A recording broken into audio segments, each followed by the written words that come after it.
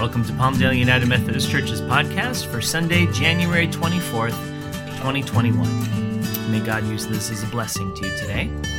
Let us pray. Oh God, may the words of my mouth and the meditation of all of our hearts be acceptable in your sight, you who are our rock and our Redeemer. Amen.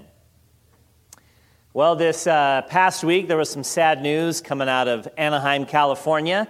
Disneyland announced that they are ending their long-standing annual pass program. Now, Jody and I first got our annual passes during Labor Day weekend of 2015, a mere 2 months after moving from Hawaii to California. And I stayed an annual pass holder for 4 years, right through the end of 2019. Over the course of that time, I would drive down once or twice a month or so to visit the parks. It was a way of recharging my creative batteries and fueling my childlike wonder as Jesus encouraged. I was doing what Jesus said, right?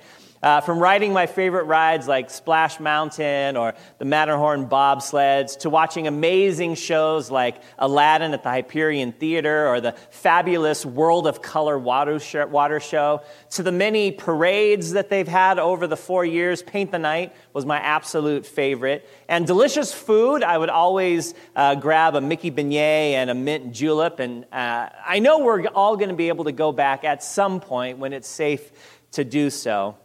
Anyway, I was thinking this week a lot about one particular ride, Pirates of the Caribbean. There's a lot of skeletons in that ride. Right when you make those first 2 drops and you see a number of pirates I think they've been there for quite some time. I always wondered what their clothing was made of. The clothing stayed, but their skin and internal organs had just rotted away. I guess they don't make clothes like they used to now, huh? Built in 1967, Pirates was the last ride that Walt himself supervised the creation of. The ride cost $15 million at the time, which would be equivalent to $106 million in today's economy.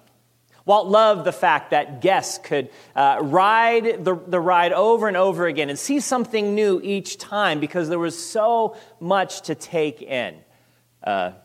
Cheers to that concept. Originally, the design team was unhappy with how their skeletons had looked, so they reached out to the UCLA Medical Center and, procured a few real-life skeletons for the ride. Over time, so the story goes, each of those skeletons were replaced with manufactured skeletons once the technology improved to make them look, lifelike.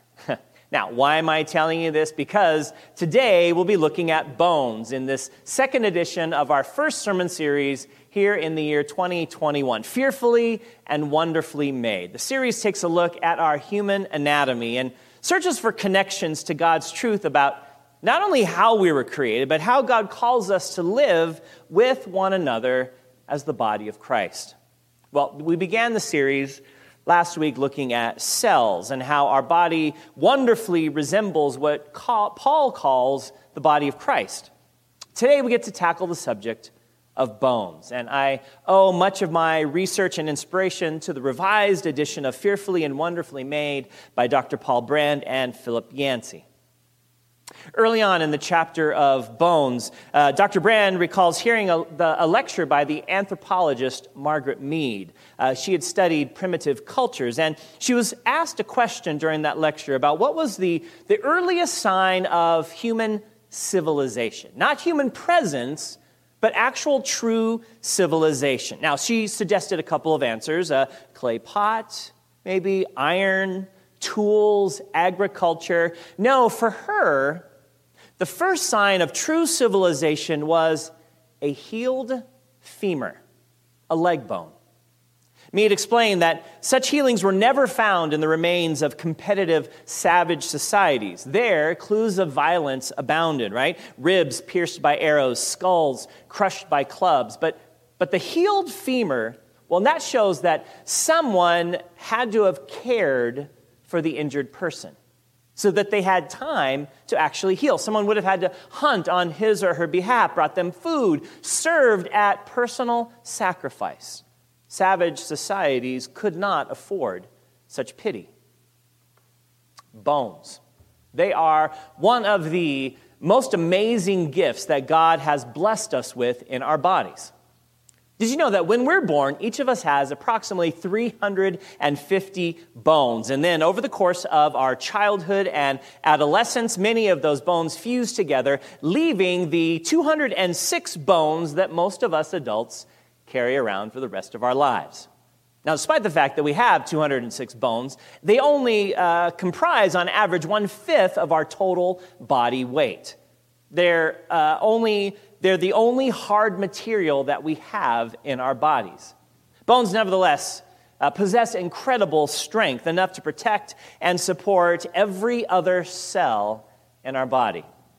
In comparison, wood can withstand even less pulling tension than bone and cannot possibly bear the compression forces that bone can. Steel, well, that can absorb both the tension and the compression, but that's 3 times the weight of our bones. If our bones were made of steel, we would barely be able to move around because it would be so heavy. You see, God made an architecturally brilliant design by taking these stress-bearing bones and hollowing them out. It's a weight-saving principle that it took humans thousands of years to discover on their own. The vacant space in the center of our bones are filled with an efficient red blood cell factory that turns out trillions of new cells every day. Bone sheaths life. Now, unfortunately, when most of us think about bones, we think more along these lines, right? We don't think about life, we think about death, dried and lifeless. But the fact is, bones are neither dried up nor lifeless. They are moist.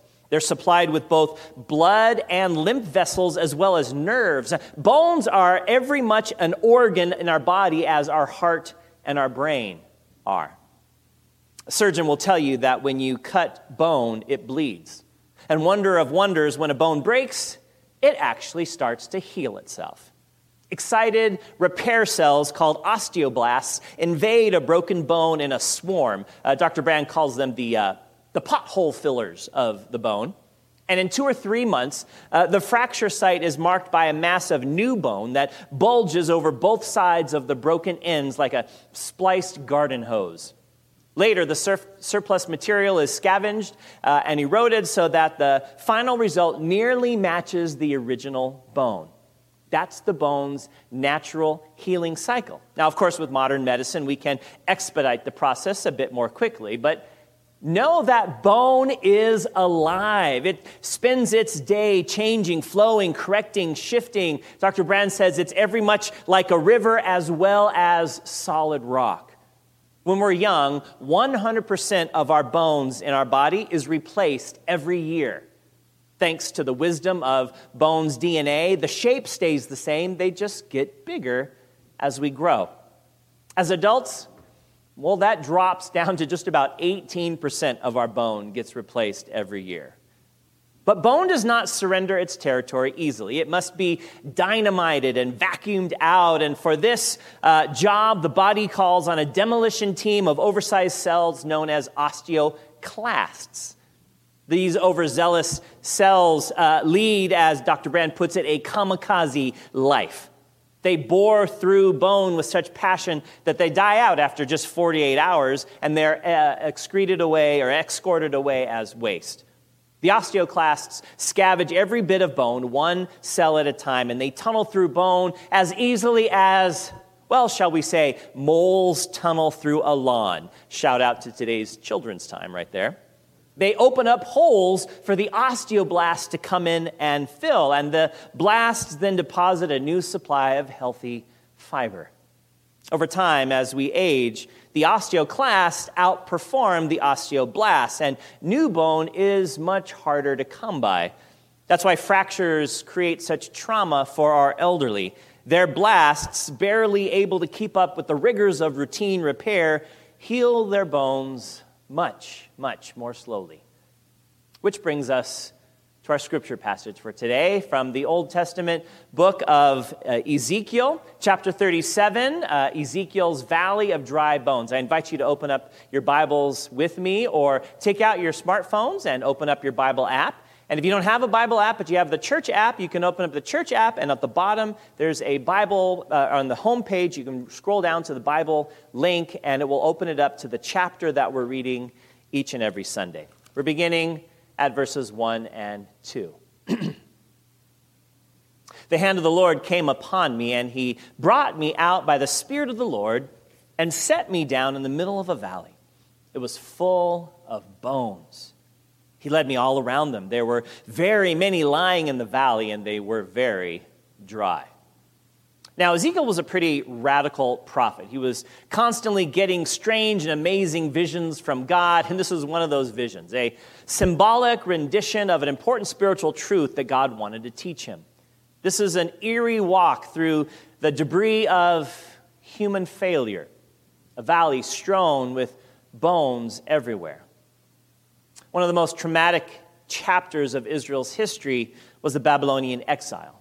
In the 6th century BCE, the superpower of the region, Babylon, blew into Jerusalem and pretty much destroyed everything. They burned the city, they demolished the temple. The best and the brightest of the Israelites were carried away into captivity, where they would have to stay for close to 70 years before God began to bring them back home. Hebrew prophets remarked that God allowed this horrendous experience to happen because for generations the people had abandoned God's will for their lives.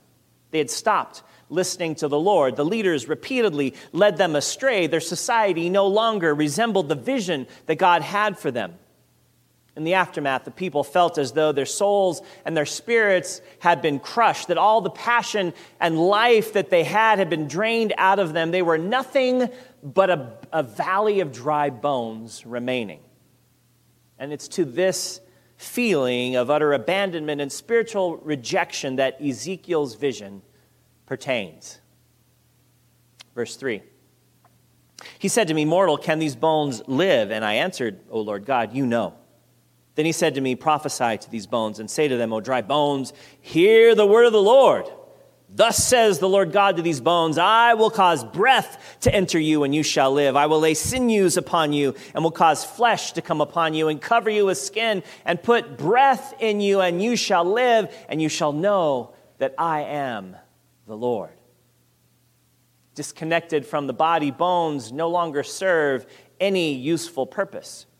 God knows that, and yet God plans on changing this dreadful state. God wants to bring new life out of dry bones, something that God specializes in all the time. When Ezekiel is asked if he thinks if this is possible or not, he definitely lets God know, basically, God, that's your department. I yield to your sovereignty. Verse 7 and 8. So I prophesied as I'd been commanded, and as I prophesied, suddenly there was this noise, a rattling, and the bones came together, bone to its bone. I looked, and there were sinews upon them, and flesh had come upon them, and skin had covered them, but there was no breath in them. So part one of the restoration process is in place. This is where the foot bone gets connected to the leg bone gets connected to the knee bone gets connected to the thigh bone. You know how the song goes, right? And through the prophet's prophecy, the valley goes from a field of dry bones to an army of bodies. Dead bodies, actually, but bodies nonetheless. Verses 9 and 10. Then he said to me, "Prophesy to the breath. Prophesy, mortal, and say to the breath, thus says the Lord God, come from the four winds, O breath, and breathe upon these slain that they may live."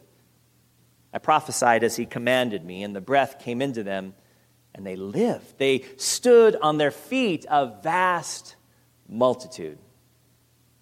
The Hebrew word for breath and wind and spirit are actually one and the same, ruach.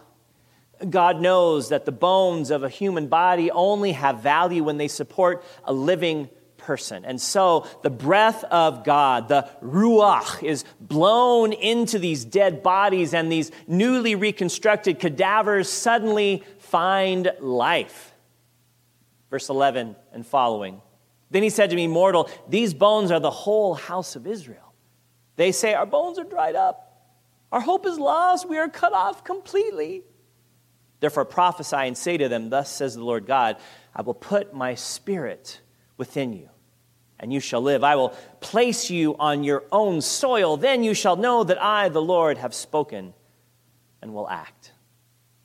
Here's where we get the contextualization of the Babylonian captivity. The bones represent the entire nation of Israel. They have lost their way. They had abandoned the life that God had called them to. They had forsaken the covenants that God had made with them. Their faith and their lives had been completely dried up.